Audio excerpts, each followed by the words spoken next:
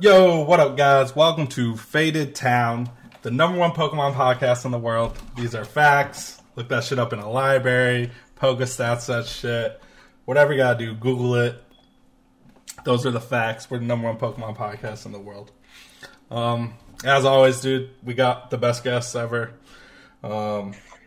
He won his first regional this weekend, guys. This year he's been killing it. He killed it last year at NAIC with fucking some outlandish deck. Him and his crew now, who've been taking over pretty much, Cutter Tap. They went on record. I think Finnegan, our last guest, he went on lines like, "Let it be known, this is the crew now." But we got Hunter Butler with us, dude. The fucking How's it going, man? The myth, the legend, right here. How's it going? I'm doing great. How about yourself? Not bad, man. How's your day going? Today I just had class, so I just had humanities and I had math today, and then I ate some lunch, and I've just been chilling at home. Me and Finn had we usually have a conference call, a team one, when a new set comes out. We start giving jobs to each player as to which deck to work on, and so me and Finn had kind of our pre-call where we just talked about what we thought was good, where we were going to start, and then probably have that big phone call sometime this weekend or Monday. Start grinding into the stuff. That's actually dope. Like, he didn't jump into exactly how you guys get down, but because like you guys are a lot of you guys are all over, right? He's in Cali. Yeah. So there's only two of us East Coast, and that's me and Mike Morton. And Mike Morton's only a short 3 hours from me. I actually go and see him. I do League Cups, League Challenges in Georgia, which are actually closer for me than doing any of the Orlando, Florida stuff. So I actually do a lot of stuff in Georgia, and then the rest of the guys are all in Cali. So we do a lot of phone calls, a lot of Skyping, a lot of, obviously as anybody else, a lot of PTCGO. But to try and keep our testing, in check, phone calls is a good resource we use. I'm sure a lot of other Pokemon players use that as well. But like, to be honest, like, you guys are like, I talked with Finn, and that whole DDG wave that hit last year, and then Finn's like, "Hey, I'm putting a fucking team together. We're gonna compete." And like, I'd have to say, you guys by far are doing like the best as like a group of people. I mean, you got the lab that started too, with Bacardi in them, which is great. The lab is sick. Bacardi, Jenkins, Bradner, Catrone, Joey. I like the lab guys a lot. I like the way people are going about it. Like, I feel like last year or the years before, like, you had a bunch of players. Like, sure, you work together or whatever, but now it's got real like tight, where like you got 6 really good players. They're gonna work on something really good and show it off. Then you have these 6 players that are gonna do it, and then you have them. And like, I think that brings out the most potential in the game, period. Like, it's one thing to work on your own, but when you got 6 minds that are like top players, you come up with decks like you had this weekend, which was and that's insane. And that's a big thing that I think teams were lacking in the beginning of when teams started. It started with just, here's a big group of players that might necessarily not get along together, but we can all agree that we want to get paid. Correct. So we're all going to work together. And then throughout the process of teams getting deleted or teams getting excluded, and then having the little, as far as the Pokemon community drama between, this member doesn't like this member, so we're kicking this guy, and we want this guy now, and this guy fits us. Ours was a lot more organic, and it kind of started, and it actually, what's funny enough, it actually stemmed from one of those situations at Pro Play when me and Danny and Finn were on the same team together. I was a little bit more up and coming. Danny was starting to solidify himself as like top 5. Yeah. Finn was still like doing very well. And then, I loved my other teammates, but I wasn't testing with Ryan Allred and Ahmed Ali every weekend. I was testing with Finn and Danny.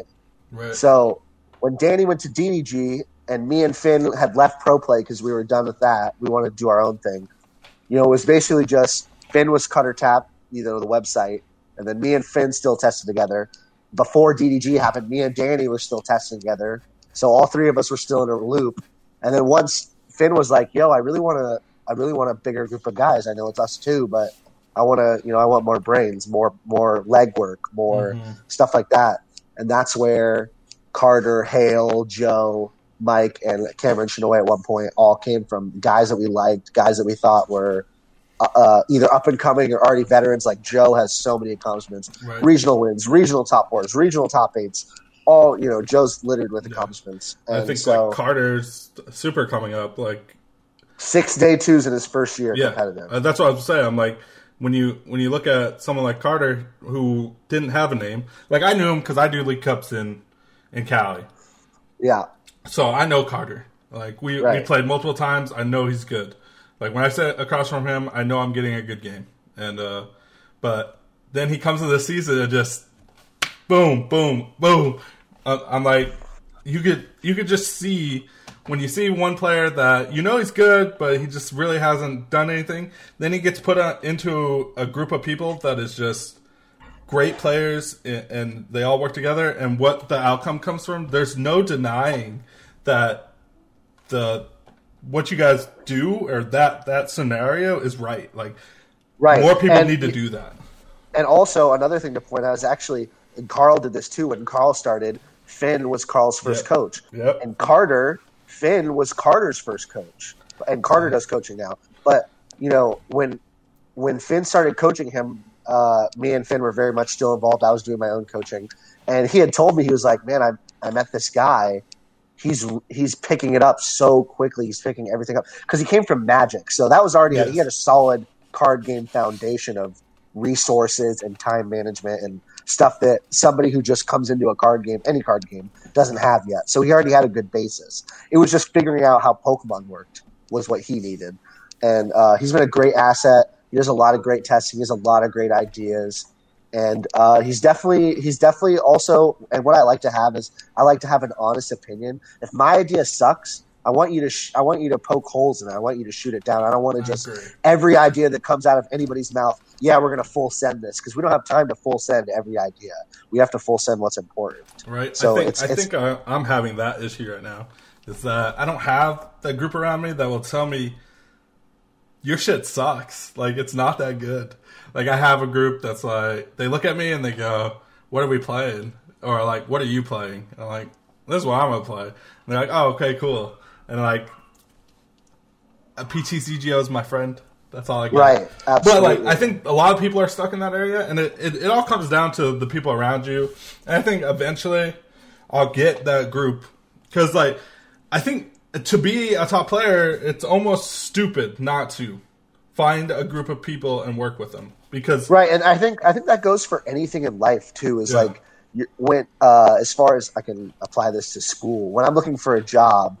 I want to be around people that are doing good at what the job that I want to be doing is. So if they're doing good, I want to surround myself with those people so that I can potentially get that job or I can do better at my job. Yes. No matter what you're trying to do. Same with when you're working and you want to make more money. You want to be friendly with the managers, the people who are doing good at that job, the people who are gonna help you succeed. So I think that stands the test of time in anything, but especially Pokemon, where the internet is now a part of it, which it wasn't back in the day. Right. Now, more than ever, with the amount of information, it's nice to have more sets of eyes on the information that's going on. Right. I think because like we talked about it before we kind of started, but you won this last regional, and then you go on this media tour. You've hit Chip's channel, you've hit the Super Oddcast, and like. I think that's so huge for the game. Like, to get people more noticeable in the community.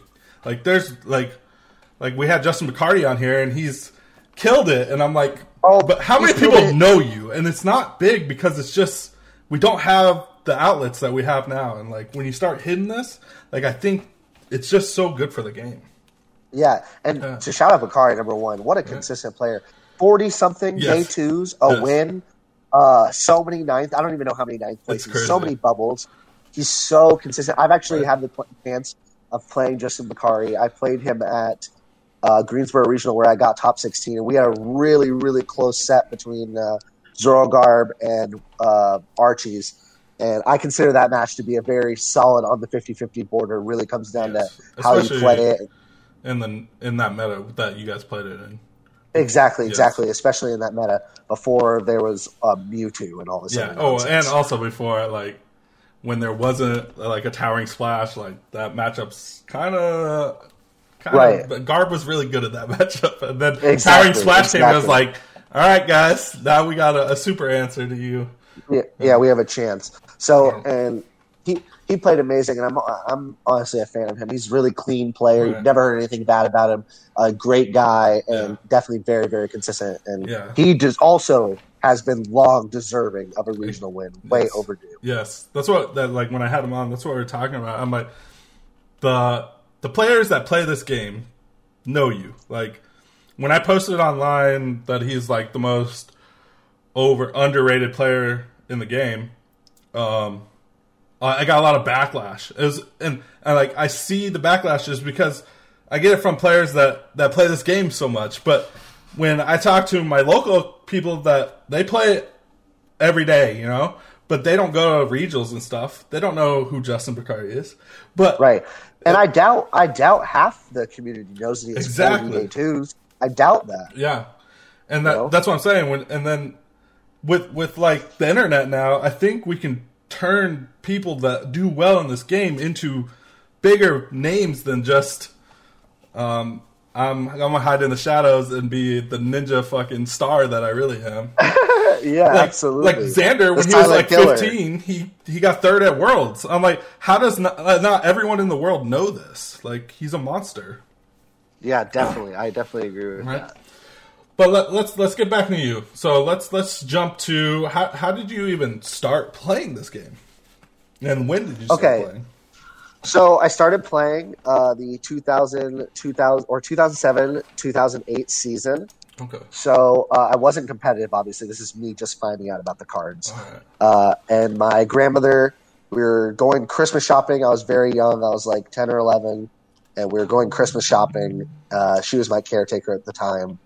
And in the league, there was a league in the middle of the mall, and I was not real social, and but I loved Pokemon, the video game, the show, the idea of Pokemon. I love Pokemon, but didn't know anything about the cards or that you actually could battle with them. It wasn't just about trading. Yeah, so that's where I started, and I started going there every weekend. My grandma would drag me to it because she wanted me to make friends and be more social.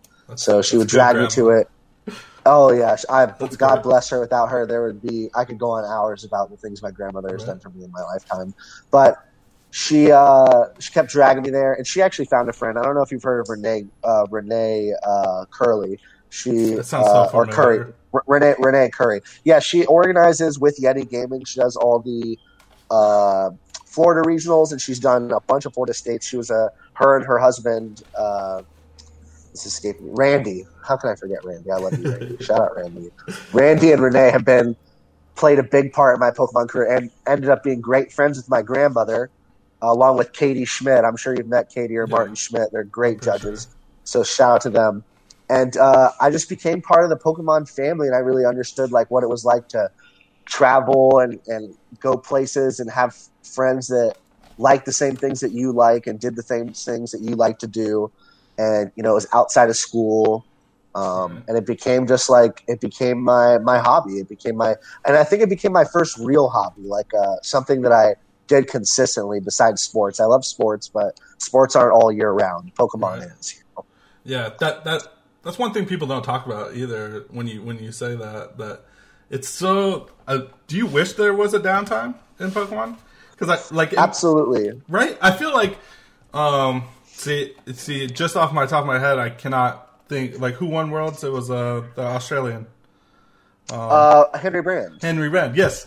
I feel like he wins Worlds, and then it's 2 weeks later, where someone wins a regional, and it's so. I feel like it's underwhelming. I wish that we had that.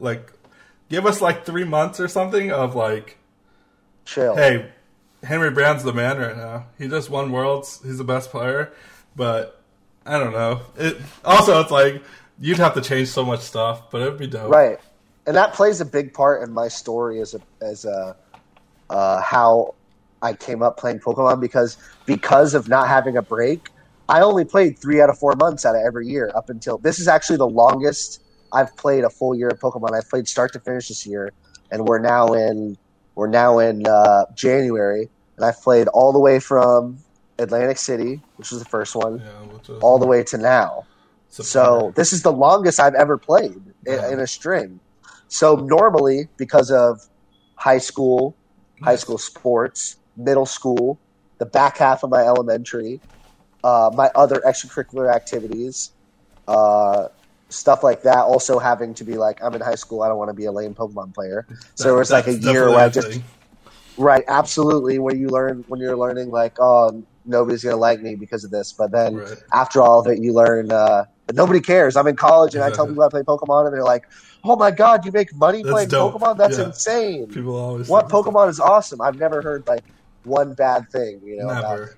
But in high school, you're self-conscious. Like, I can't let anybody know I play. I think the culture now is so like nerdy that it's like, oh yeah. I think that has a lot to do with like the 2000s and the back half of the 2010s. Is like being nerdy is cool now. It's not cool to be an outcast and be bad at school. Now it's cool to have the good grades and get a good job and all that. Like, so I think that's a cultural shift we're having, which is especially with the internet age being an awesome thing. Right. So you start going this. When do you decide I'm gonna go for invites? Is that okay? So 2007-8 was definitely no invites, just fun. No, I didn't even go to Florida States. Right. And then SPs came out back half of 2009, 2010 era, when 2009 was starting, and then this was when I was starting to really get interested in it. And I'm like, hey, Grandma, I want to go to nationals this year. I want to go to Florida. I usually went to the Florida cities. I did a lot of cities. I was a cities animal. I did that way more than regionals. I love cities. Right. So I did a lot of that. And then 2009 Florida States, I was able to get top 4 with a Honcho deck that Aaron Curry and Steven Silvestro, the 2009 world champion, had actually come up with. And his father, rest in peace to him. He was a great friend of mine, John, and also helped me grow as a Pokemon player. So without him, I definitely would not be as much as I am today, or the love for the game. And so that was my first big accomplishment in seniors. And then 2010 was when Luxchamp was. So the following year, I was able to get top 64 at Nats and seniors, coming in at 63rd seed. And the way it worked was you played your Swiss rounds, which were best of 1, by the way. You didn't play best of 3. And they would cut to 64, and then be single elimination, best of 3. But 64th place plays first place, 63rd place second place, all the way like that. So I'm 63rd playing the second seed guy. Yeah. I didn't have a lot of money at this time growing up, so I couldn't afford Luxchamp at the time. Thank goodness to Japanese cards being allowed to be played, because you could afford a $5 Luxchamp. Yep. And I ended up playing a Machamp Kingdra deck, and I ended up losing. So I got whatever it was, third. It was in top 64, in the low 50s at Nats. So I already had seen some success in seniors, which was a lot easier than Masters.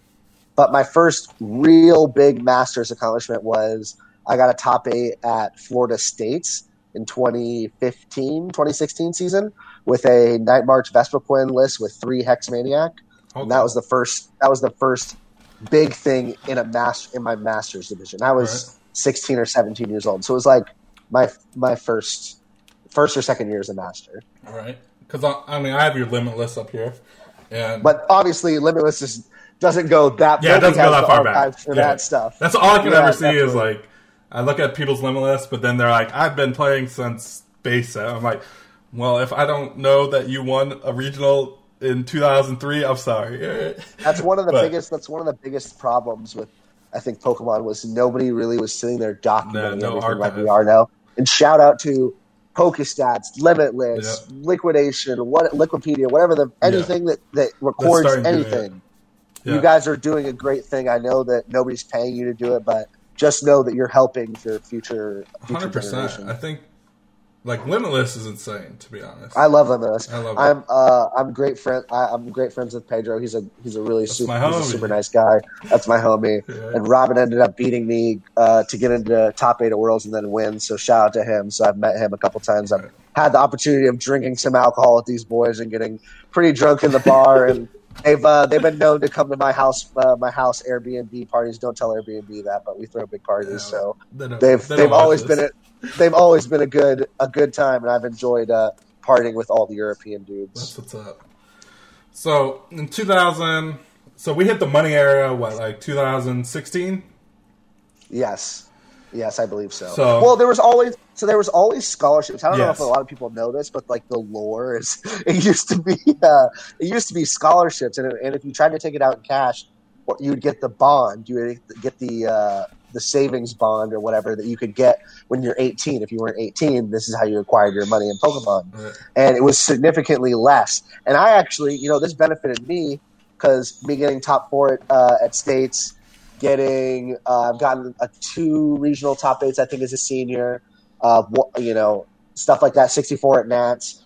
That stuff helped me pay for my college. It went into my grandparents took that money and put it in my college fund. In the young bank account. Like I said, she was my caregiver, so she was just like my parent, putting away money for school, and that's helped me pay for my school that I have now. So Pokemon has really been a huge portion of my life, a hobby. Paying for school, allowing me to travel, allowing me to make friends, allowing me to be more social, stuff like that. Help with my anxiety, being able to talk with people, all sorts of stuff. Right. I think people take that for granted when it comes to the game. A lot of people are like win or bust, and like right. When you talk about how much this game has done for you outside of like winning, it's really something that people take for granted. Like when you do go to a regional and you do bad, like you gotta look around you and go, you know what? We're all here to have fun. And like the trees. One of my favorite quotes is like, "You can't see through the trees," And I think a lot of times when the forest is thick and you go 0-3 drop and you're thinking about all the money you wasted. It's kind of a half glass empty mentality, or I can't really see the big picture here. I'm getting a chance to spend some time with my friends. I'm getting a chance to eat good food, go to a place that maybe I've never been before, get the chance to make a new experience. And that's what Dallas was, for me originally. I had booked the ticket a while ago. I had already gotten my invite before Dallas. So I wasn't like super needing to go. I was just like, I'm going to one last ride, go chill with the boys, just have a good time, play a good deck, and then it turned into a win. So it was like at base value, I could have gone 0-3 chop and still had the best time because I wouldn't have changed anything that we did. I hang out with the same homies every tournament. We do the same things. We have a good time. We make the most of it, and that's part of Pokemon. It's not just all about the tournament. Right. So when I look at your Limitless, it looks like, you've had mild success throughout the last 3 years. You had Portland with the top 8. You're day 2ing almost 3 regionals a year at least. And I'm only playing 4 months. Yeah. So these are all happening very close because the gaps where there's nothing, most of the time, yeah, and they're all exactly. They're all in the back half March, of the year. April, June. In the beginning of the year, I'm not doing nothing. Yeah. I'm schooling. But I'm not going to sit here and say that I day 2 every tournament I play because right. I have flopped in tournaments in these things. But most of the time, my success is in the back half because that's when I'm going to all the tournaments. Mm-hmm. And one thing I noticed different on your Limitless than a lot of players that are very successful is that your variety of decks is cool. Like this year, you've day 2'd and top 8 with 3 different decks. Yes, with Malamar, Blounds, and Tina and it doesn't show, but because they don't show the 64s. But I went 6-3 at Portland with Zoro Pidgey, which was enough to get points as well. So like that whole. Like, a lot of players, they put a lot into find a deck and get really good at it. And you're like, I have a team and we've got really good at these decks, which is pretty dope. And there's a cool kind of thing, I guess, that happens with my team, just how we built our team. So, like, for instance, Joe and Hale, both known for doing really well with slow decks. Groudon, Hale doing really well with Stall and Gardevoir GX. So they're kind of slower, more tempo-paced decks, lock decks, things like that. And then there's me and Finn, who really like fast, aggressive decks with a lot of options. Also, Mike kind of fits into this category as well. Getting a top 4 with Zapdos. Me and Finn also great lovers of Zapdos. So we kind of like complement each other on that. And then Carter likes big combo decks, also kind of like lock decks. So he kind of lumps more in with Joe and Hale because he likes to play Pidgey a lot, likes to play complicated decks. But he also likes to play big combo decks, which all of us kind of like, but not as much as Carter. Carter likes decks like Mewtwo, decks like the Tina Chomp, decks like fighting with a bunch of options. So a lot of combo decks is what Carter likes. So we all kind of fill a separate role. That's very dope. So you hit your was 2000 Portland? Was that your first top 8 in Masters? In the Masters for regionals, because I did have a top 8 in the States, which was kind of the equivalent at the time. Yeah, it was kind of. You're right. But it was more like they had like 6 or 7 states going on the same day. So it'd be like Florida, Georgia, New York, Illinois, all their states were on the same weekend. So you couldn't do all of them. You had to pick one. Right. Whereas now with the regionals, everyone can go to everything. Yeah. I mean, there's almost 500 people there. But when you hit that top 8, is that like, because you've been playing, I know you've had success in seniors, but you've been playing a long time. A long time. Absolutely. And then you get that. Is that like a lift off your shoulders, or are you just super hungry? So that one specifically was right when before I had got back into school, and right after I had dropped out of college the year before and decided that college wasn't for me. So at this time, I was like, Pokemon. The money's coming in. I want to do, there's $5,000 you can win now. I want to try and go harder. Because the back half of high school, I played mostly casually, played in Nats, played in Florida Regionals, but didn't play in anything else really. And Darkrai year, I didn't play at all. I watched, I kept up with the meta. I went to League to play, but I never played in anything big because of school. So League was like my fun thing, So once I got that, I was just like, first I was really intrigued with Hoopa. Me and Danny Altavilla came up with a great deck and a great strategy of way to play. And that was one of the best meta calls, I think, in a long time, where you could just play a deck that autos like 6 or 7 of the top decks, and a lot of decks just don't have an answer for you. Yeah. But it just felt good for me and Danny specifically, because we like spicy decks, that we finally got through with something really out there. Because we were 3 for 3. 3 of us played it, and all 3 of us landed in 32-16 top 8. Oh, that's what's up. And the same thing happened with the Giratina. We went like 7 for 7. We made like $6,500, like 900 CP. Yeah, that's some crazy. Or 700 CP or something stupid. I don't know how. I don't remember the number, but it was a lot. So it was just, it felt like our group is working. Our team is starting to work. Great. I love seeing like a group of people do well. It's like, because like I'm from traditional sports where you have a team, you work together, you win. I came into this and it felt very, especially the teams felt very individuals with the same jerseys. Right. And like, then you see DGG decide, we're not individual, we're actually friends and we're actually really good. And then it like all last year almost became this whole anonymity of DGG versus the world.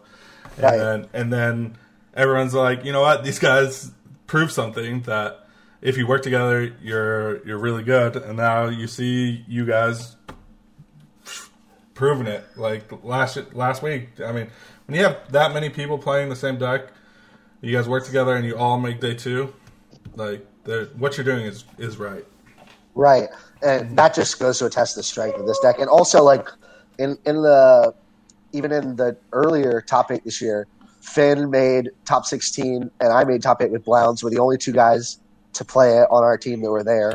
We both made day 2. He came and tested at my house. He was actually living in my house in Florida for a week. We went to Virginia together, and then went to, what was the other one? The Knoxville together. Right. So we grinded Pokemon every day and like put the work in, and decided, we both should stick with this deck. So, when we find, it's not all the time, it's not every tournament that we find the deck that we all like, because Finn is kind of picky. So Finn really likes what he likes. If it's it's got the word Stinger in it, Finn will play it. So unfortunately for this tournament, Stinger was in the deck, so he was down for it, and we both did pretty good. That's what he was saying on the podcast. He was like, "All right, now I'm all in on this checkmate decks. That's where I'm at." I'm like, hey, I'm there too. Right, absolutely.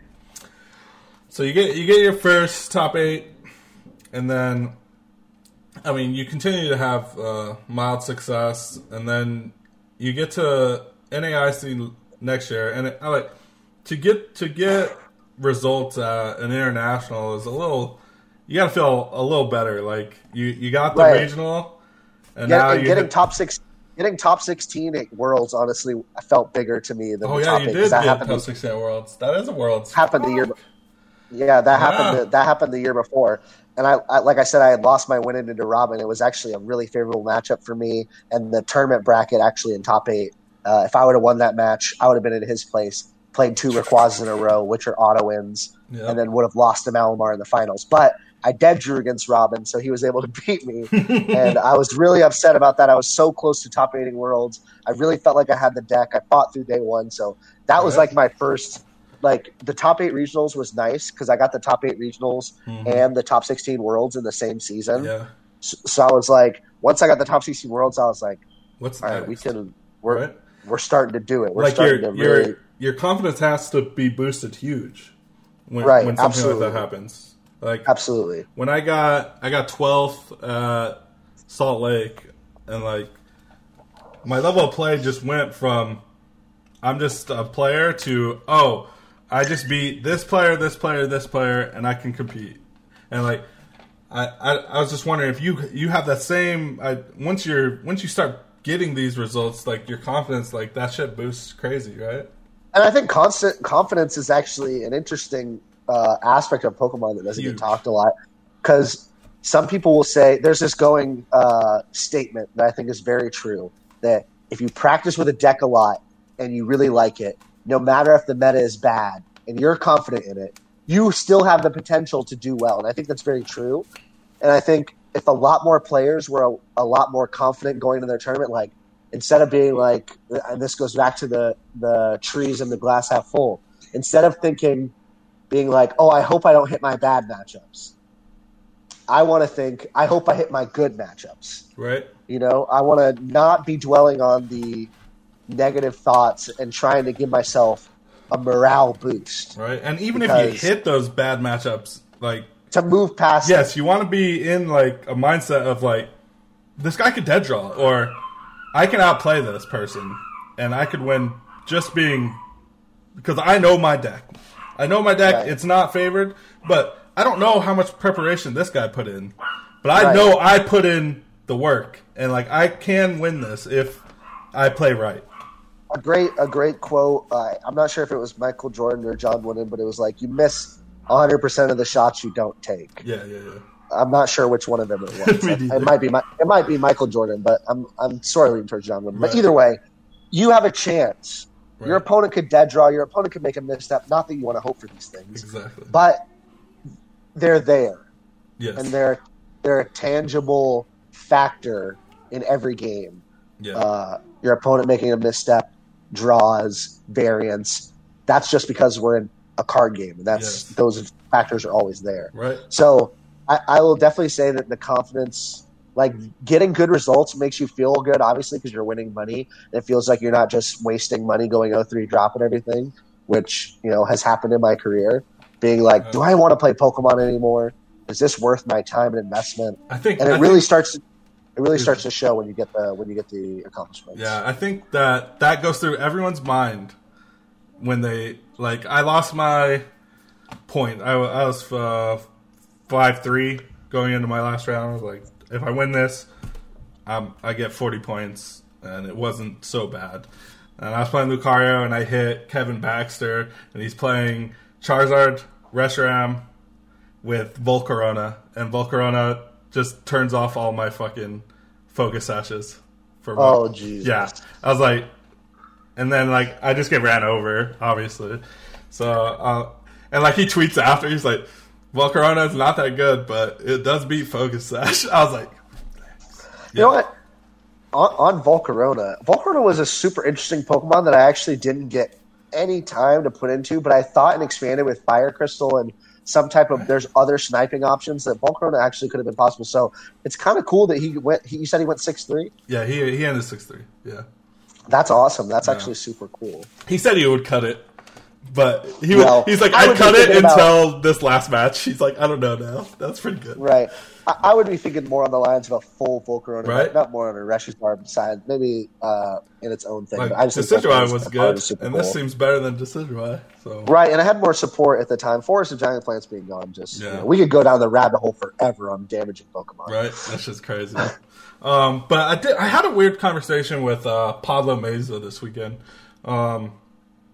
When we were talking VGC and TCG, and like you brought up like it being a card game, like there's variants where you can just dead draw, and we were talking about it, and he's like, I like the way VGC you get to decide your starting 2 Pokemon, and like you know how you're starting the game. Like I put these 2 Pokemon, I know how it is. He's like, but in TCG, I'm praying that my opponent cuts me into 7 good cards, and like he's like, I don't like that mindset is hard. I'm like, you know what, you're right. You're like you build your deck as consistent as you can, but at the end of the day, when you shuffle your deck and you hand it to your opponent, you're just hoping that he cuts it to a starting Pokemon and a playable hand.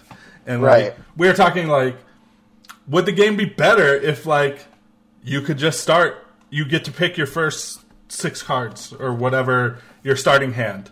Like, if you could start with the same hand every game, would the game be better, or is that just too broken? Well, I guess to answer that question, I'm going to start with the whole setup question with him being like, shout out to Pablo, he's a nice guy. I've sat next to him a million times in tournaments. We actually got to play at this regional. But with the starting the 2 Pokemon, and I've been playing a lot of up-to-date VGC. It's super fun. I think this is one of the most skill-intensive VGC formats. Right. And I think with the opening Pokemon, that's better, and we take an L on that.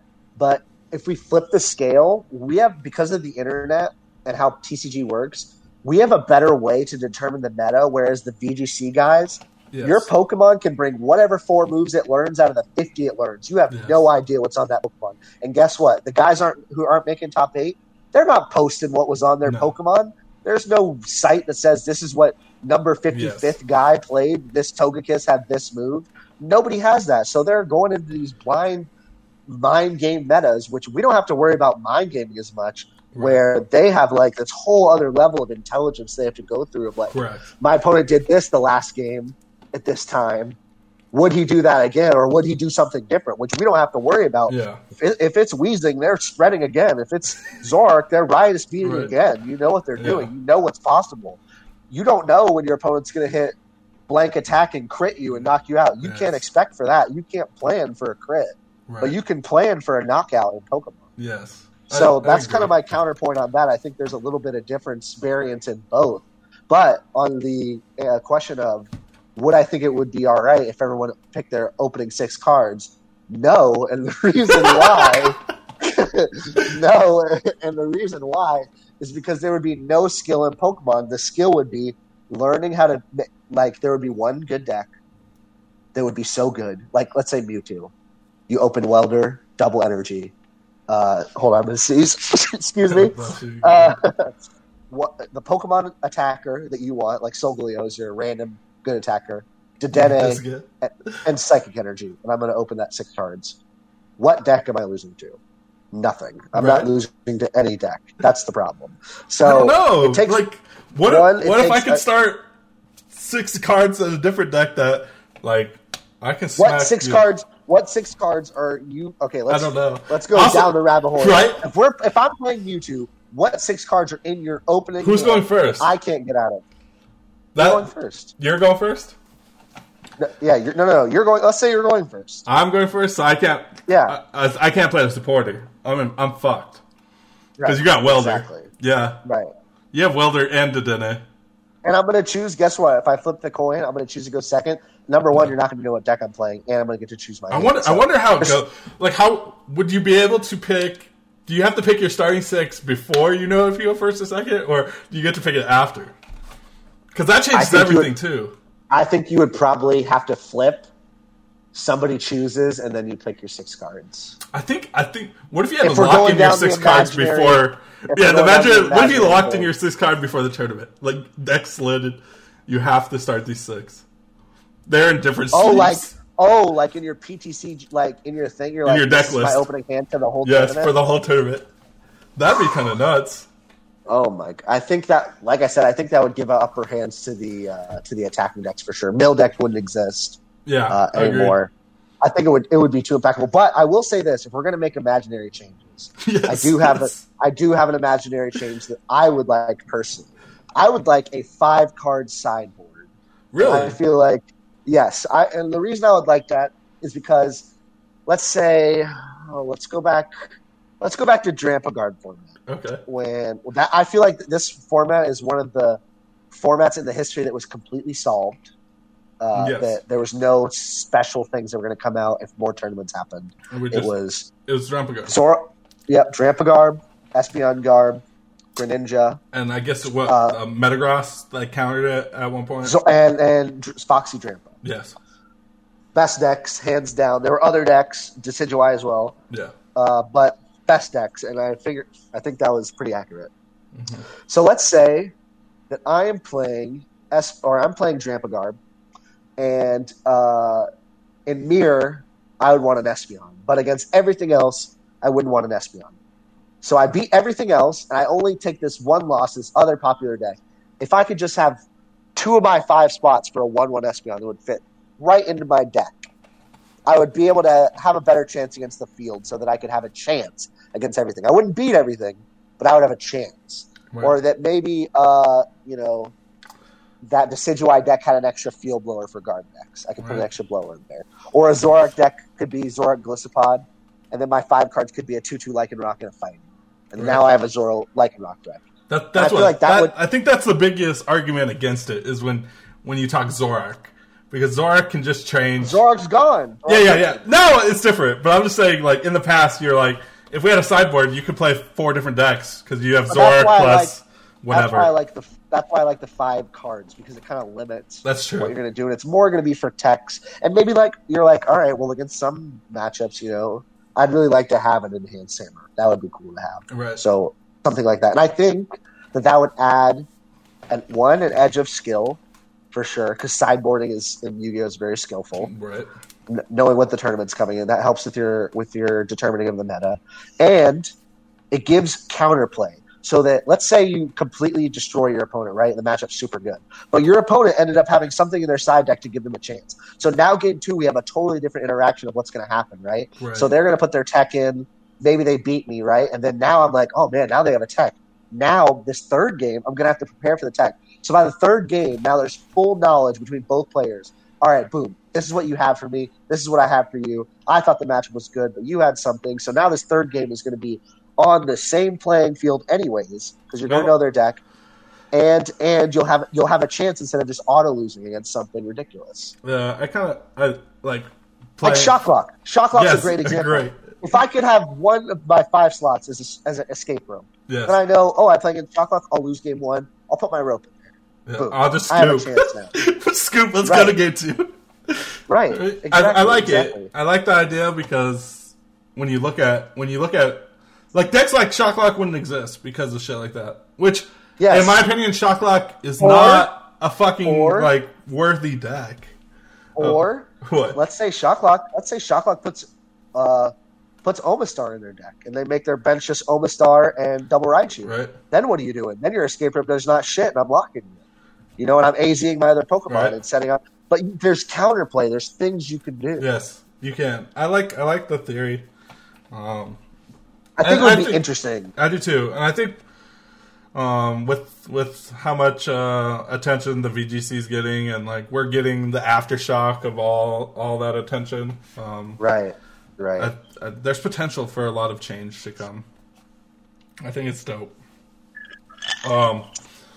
But then I guess back to like the track of the career. Then the top 8 NAIC was like when I knew that I was going to take this year more seriously. I was going to be like, I'm going to take the time.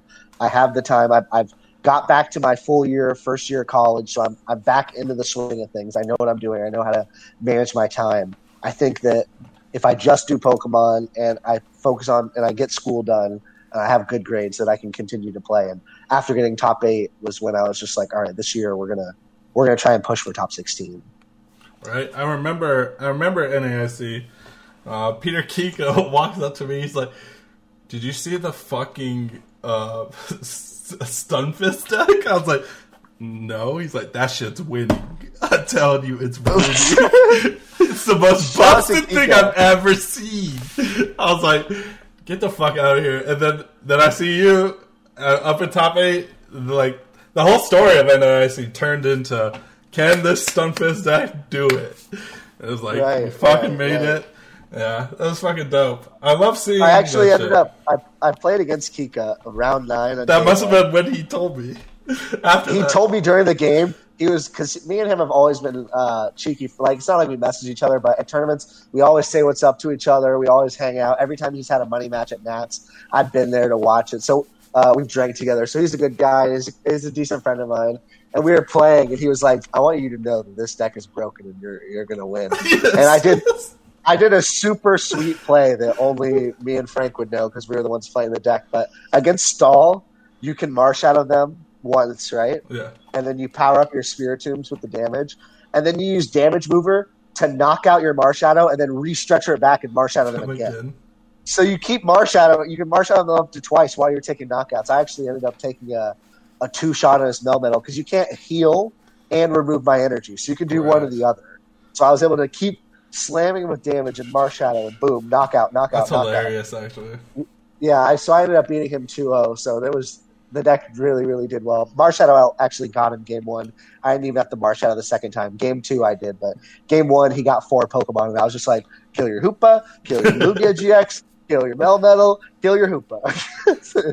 So it was, it was. I love that deck. And now, shout out to new DC Energy, baby. Stunfisk, we back. I just see that. I'm like, that's not bad. There's so much potential coming out with the new set and shit, which is kind of dope. So, you've been playing, 2000, what'd you say, 2007?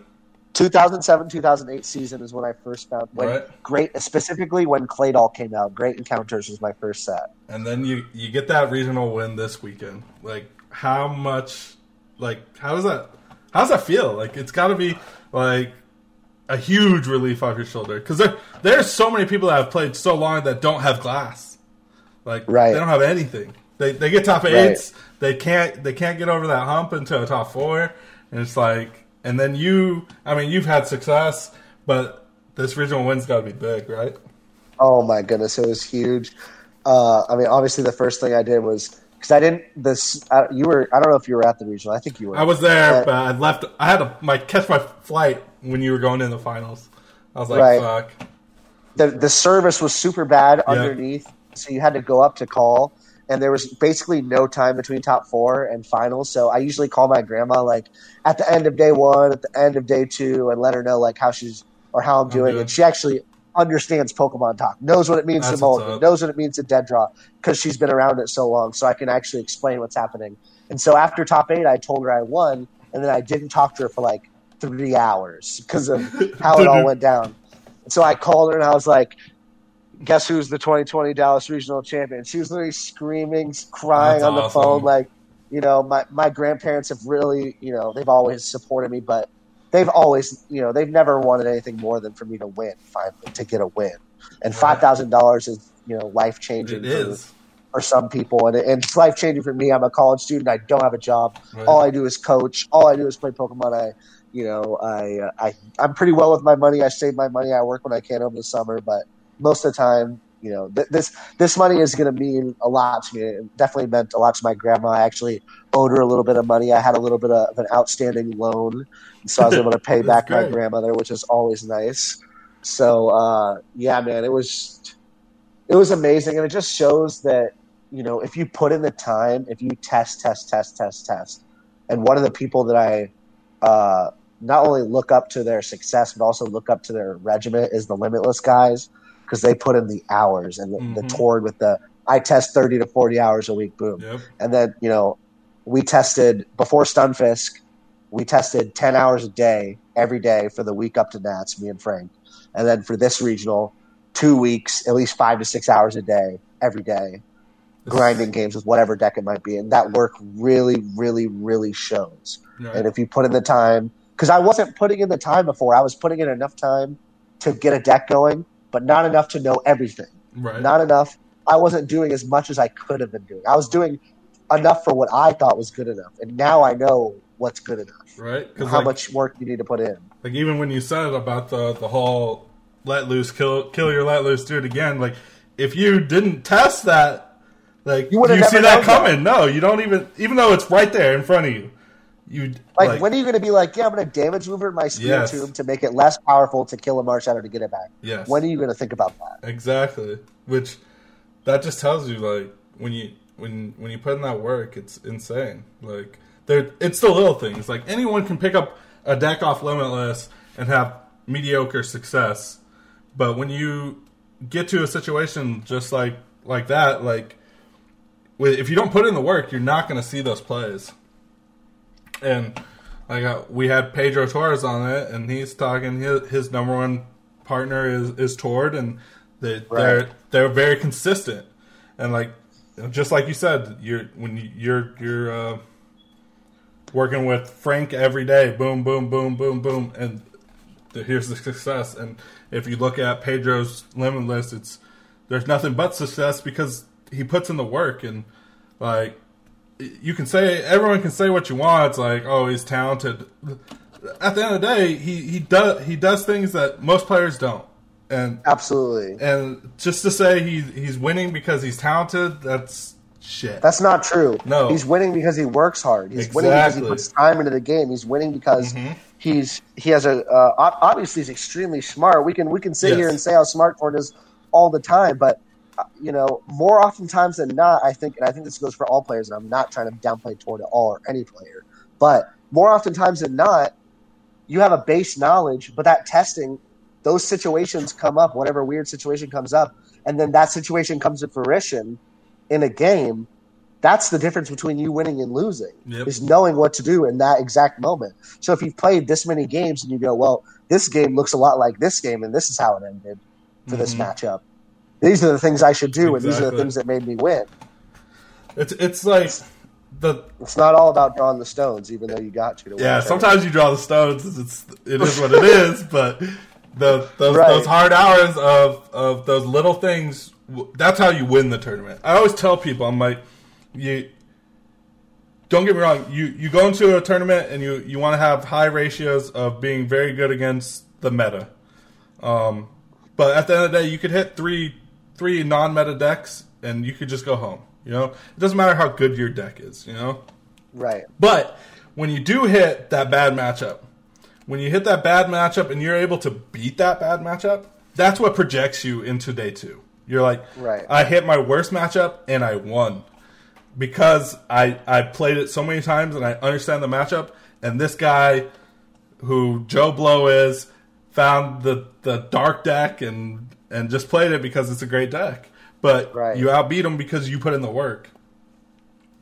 I think it's really cool because, like, a lot of people that we have on here, their Limitless is fucking stacked of huge accomplishments, and it's really cool to look at yours and go, this guy's been playing a long time, and, like, he found success. It wasn't like, first place isn't good enough for me anymore because I just always am good. It's I put in the work now and I found success, and I think a lot of people that aren't so successful at this game can look at you and go, you know what? At the end of the day, if I keep working, there's a fucking chance. Like, I can do this. And I think that's great. Like you've had really good success, mild success, your whole thing, and then you get that regional win this year, and it's like, you know what? It's very motivating towards players that you've turned your whole career around by going, you know what, I'm going to hook up with these six good players. I've done well in the past, but now you can see I'm top 8 at Collinsville, and now I'm first. And it's because you're putting in this work, and I think that's really awesome, man.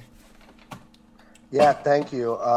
You know, another big thing is like it's mostly a team win for me because I put a lot of trust in my teammates. You can't do the legwork by yourself. You can't test every matchup by yourself. There's just physically not enough time, especially for all of us who, you know, Hale's at Caltech, one of the best freaking schools in the whole nation. Right. Finn's in school. I'm in school. Mike has a full-time job. Carter has a full-time job. We all have things going on that are not Pokemon. We're not 14 anymore in high school playing Pokemon for fun. You know, we're really trying to do it big. And also, shout out! I just now noticed you have Cutter Tap in the back of the side. Yeah. That's busted. I really mess with that.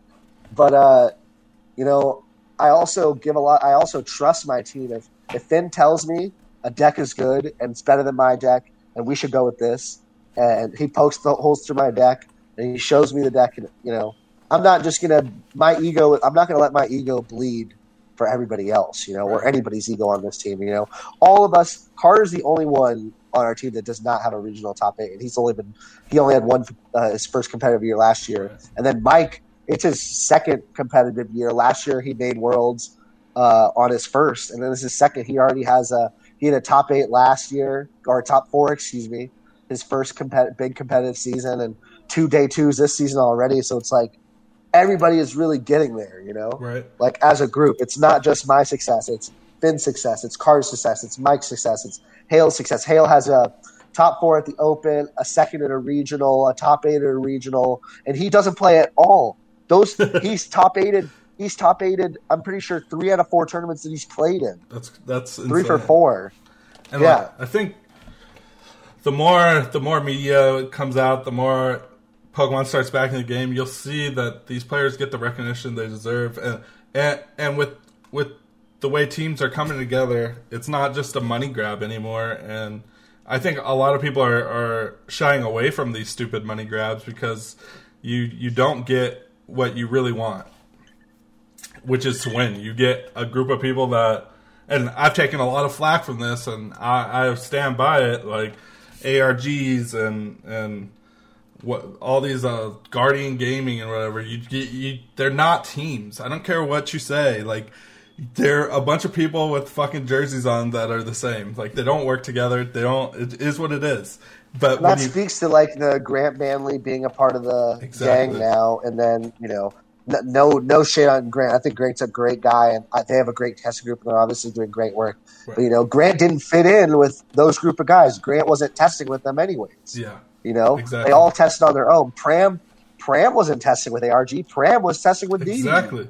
That's what I used to say all the time. I'm like, you and Pram wear the same jersey, but Pram won't even talk to you about. Pram aren't on the same team. Yeah, he won't even tell you what deck he's playing. So like, you guys are sponsored. Yeah, you're sponsored. Exactly. Players. You're not a team. That's what I said a lot, and like a lot of people came with backlash on me saying that I shouldn't say shit like that, and that we are. Well, I mean, they are. They're a sponsored team. They're ARG sponsored team. That's what I said. But, you know, you're not a real team. Facts are, if you knew them, and I guarantee I would, you know, 85 to 90% guarantee that the people that are giving you flack are people that actually have never had a conversation with Grant or Jose or Pram, or even talk to these guys about who they test with, who they prefer, who they hang out with, who are their friends, stuff like that.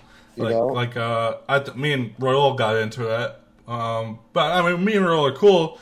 But over that, we got into it where he was saying that his teammates were ARG and his testing group is Xander and them. And I'm like, in my head, your team is Xander. You if you're going to sit there and work with Xander on a deck for hours. And Xander's on 6 prizes on a different team. Yeah, I'm like, if you're going to sit there and that's your team, like, at the end of the day, Xander's your teammate. And he's like, no, Xander's my friend. I'm like, you can be friends and teammates. I promise you. You can. And he's like, I don't want to downgrade him like that. I'm like, it's not a downgrade. That's not a downgrade at all. Like, me and Finn have been friends for 5 years. We are friends, but he's my teammate. Right. regardless if we're not friends or we're not teammates, both are going to stand the same. I think they're kind of one and the same. And that kind of goes back to the thing we were talking about in the beginning was like teams that are formed unorganically and only through money are paper thin. Yes. Because when the bag's not there, you won't be. Mm-hmm. But when your team is a basis of friends, you're not going to stab your friend in the back for a bigger bag. Right. Most of the time. That's what I'm not going to say. I'm not going to sit here and say that if DDG was like, we're going to pay you $1,000, I would think about it. But more than likely, I'd say, I kind of like where I'm at, you know? Yeah. Like, I was talking to Chum, and I told Chum if he ever decides he wants to do this team thing again, we would take one player. We would take someone like Xander and go, all right, we want 4 players on this team, but I want you to handpick the 4 players. Like, you pick one. I don't care if it's Xander and his cousin from fucking wherever. I don't, right. Like, no name. I'd rather have 4 players that are going to sit here and test and work together that I'm paying than 4 top players that don't even talk to each other, that are just there because I'm paying them. Like, I want my team to be successful. The bag will get bigger together. Somewhere else. Exactly.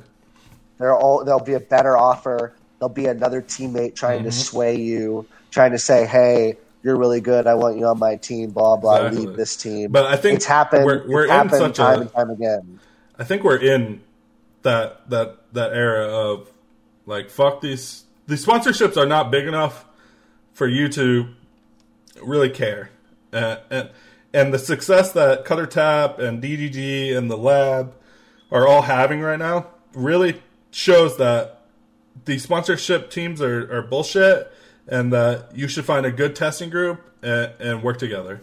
And I 100% agree. All besides the fact that, you know, without even though I'm not the biggest fan of pro play at all, Right. and I've openly said that, and I'm not the biggest fan of my last 2 sponsorship things, even though they were nice, they were not true, and there was a lot of dishonesty involved. And I'm not going to say who that has to do with. From the last 2 Yes. have been really sore for me because it hurt my feelings. I'm putting myself out there for someone who said they believed in me, and then they're not coming through with what they promised. And I can tell you this: every time Fins promise me something for an article, or promise me some testing, or promise me that a deck worked, or promise me that we're going to go all have lunch, everyone's going to show up. Those Right. sponsorships aren't going to show up for you like that. No. Unless you find something organic. That there might be, like, all right, the biggest example I have for this of something that's organic and also as a team is kind of Full Grip, the Mahone, Champagne, Yes. JW Prewall. They were all friends before, and they all got involved with something with someone that they approved of and that supported them, and that works for them. And that's how sponsorship Right. should be. It should start with something organic, whether it's Right. the player group's organic, the player plus the store is organic.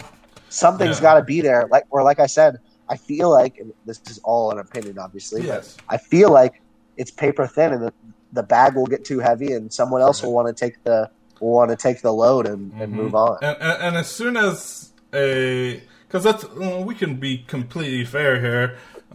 There's not a lot of money in sponsoring people. Like, there's not a lot of comeback. Like, as soon as a company realizes that they're not really getting much out of what they're putting in, they don't care anymore. They just move on. And, like, you see Right. that. And I think at the end of the day, right now, the best sponsorships are stores. Like, if you're not a store, like, it's almost not worth it because. And I think the most Nothing constant thing with sponsorships is that they are going to move on. That's the Yes. most constant thing. They all move on. This is a They big all trend, and I don't think this is like even an undisputable. It's an undisputable fact at this point that a team gets set up, something is going to happen because of the catalyst that's being built in between money, players, relationships, all of these type of things. When money and personal relationships get involved, there's always a catalyst for a shutdown or a failure or a clean out or whatever you want to call it. That's gonna happen.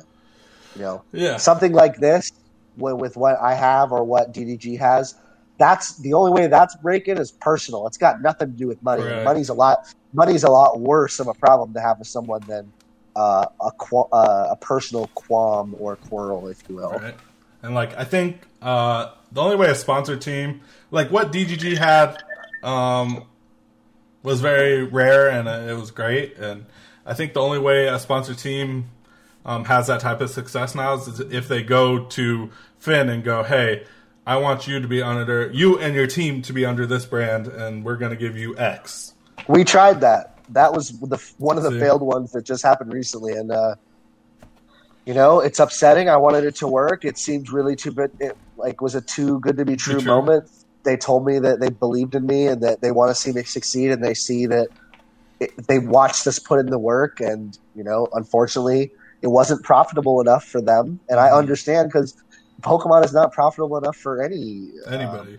Anybody. So it's not like they screwed me. It's more like they realized that this is not going to work out. And I think that's fine, in time and growth, when the game grows, because at this time we see growth. Like Pokemon's starting to take control of things. And like I've said it from the beginning, the only way this game grows is if Pokemon decides to grow this game. There's no one person or one YouTube channel or something that's going to go, all right, now we all can make money. Pokemon's got to go, okay, now we all can make money. We all can make money. Yes.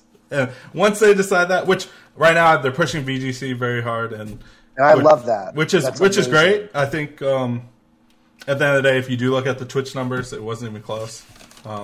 With the VGC had like 30K, and when TCG went on, it went down to like 5.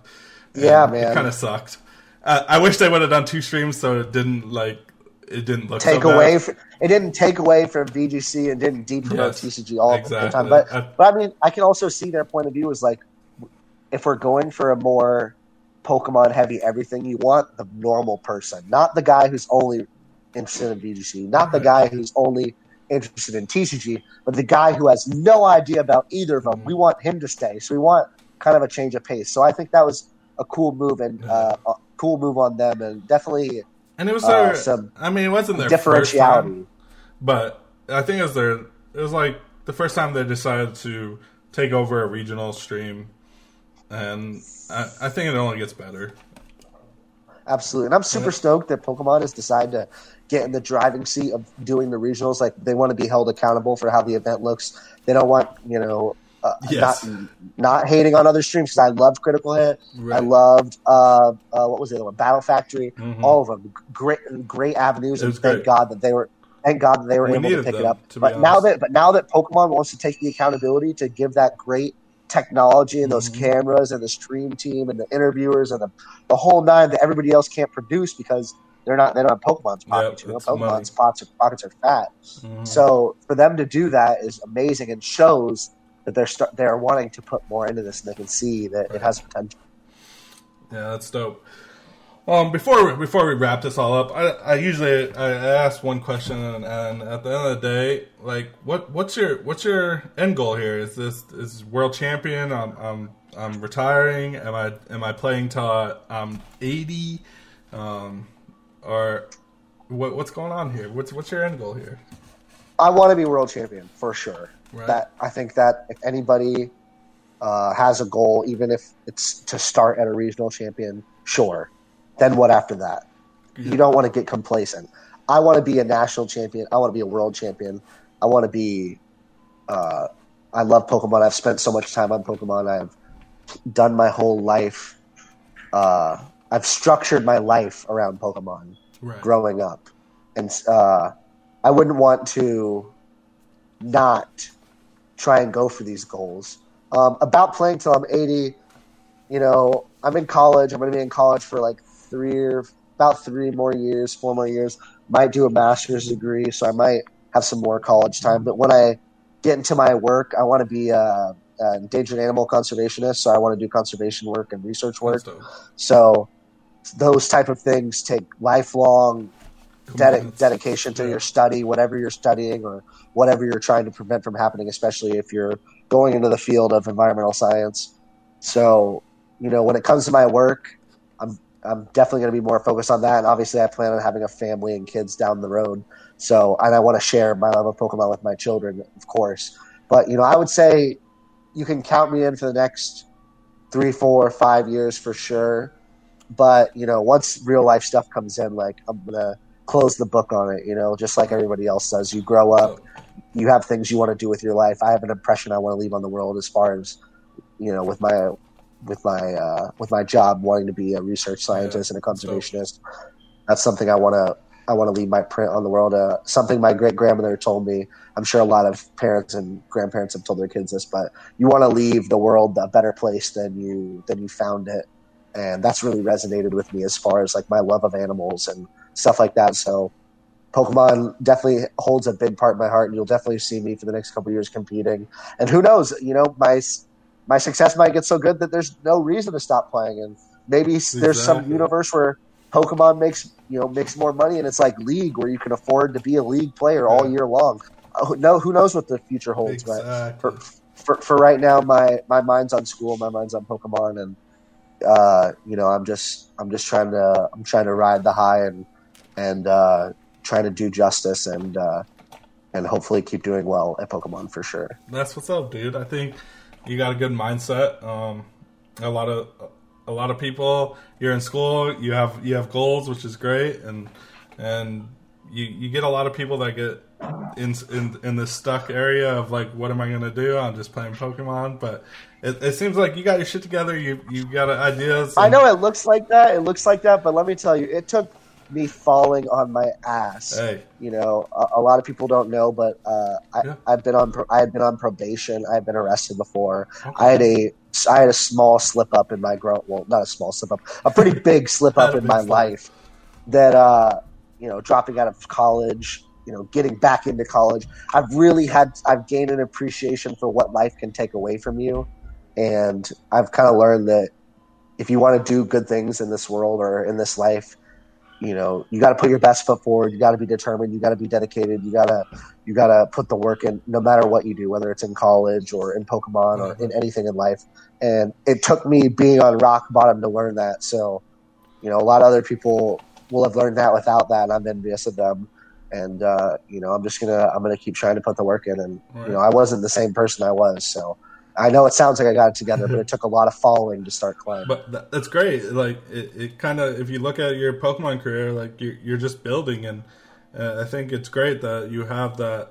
You start from here, and you just slowly make your way, and you're finding success. And when I talk to you right now, I feel your energy as like you have a plan. I'm in college. I'm getting my stuff together, and I mean. I really like where your head's at right now, and I really appreciate you coming on. I think a lot of people can take from this podcast more than a lot of my podcasts, where you just have these superstars that are living this.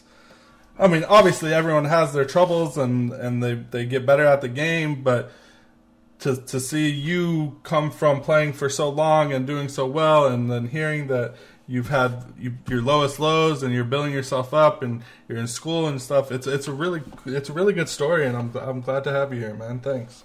Oh yeah, absolutely. Thanks for having me. And like I said, it's not something I usually share with a lot of people, but it's important because I can kind of attribute some of my, not only my Pokemon success to playing Pokemon, but to me, like learning about other things, like learning how to have a stable friendship, learning how to have accountability, responsibility, learning to keep yourself accountable. Things that my parents were trying to teach me when I was a kid, or my grandparents were trying to teach me that I wasn't picking up because I was just like, I'm going to do what I want. So it's like, I really have and just in this last year or two, last year, like I said, I started college back, like just in this last year or two, I'm really starting to get it. Like, this is what you need to do to be good or to do right. This is what you need to do. And if you do that, good things will happen, and good things are happening. That's what's up, man. Before we wrap it up, do you have any shout outs or anything you want to shout out? Oh, Where absolutely. can people find you? Yeah, exactly. Well, I don't have Twitter, and everyone's telling me to get on Twitter, man. You should get on Twitter. It's like, I'm not a big social media person. Facebook is like already so much for me. Right. Like I said, I have anxiety, so one of the social media is definitely one of those things. But you might see a Twitter in the near future. But you can find me on Facebook at Hunter Butler. Shout out to my team: Cutter Tap, Finn Lynch, Hale Overnight, Carter Barsh, Mike Morton, Joe Sanchez. Great group of guys. Go check our website at Cutter Tap. We all offer coaching. So through a subscription, you're able to unlock coaching, our testing videos that we post. So we sometimes test matchups and post the videos with commentary, and then we have weekly articles by all of us. I do have an article coming out for the Garchomp and Giratina deck with some Sword and Shield stuff in it, so it's going to be a bit longer. I'm taking a little more time on it, so shout out to them. Shout out to Team Gas, Frank Persick, Luke Rivera-Morsa, Tate Whitesell, Kieran Wagner, Nick Robinson, Lei Bui. They did a good amount of work helping us test this deck. Also, they're doing their own thing. Shout out to Celio's Network and PTCG Stats, both really good resources, as well as Limitless. Shout out to them. They're a great group of guys. You should support them for sure. And then shout out to you for having me. And shout out to Pokemon for allowing me to make all my friends and get this money. That's what's up, dude. Well, thanks for coming on. But for now, we're going to scoop it up.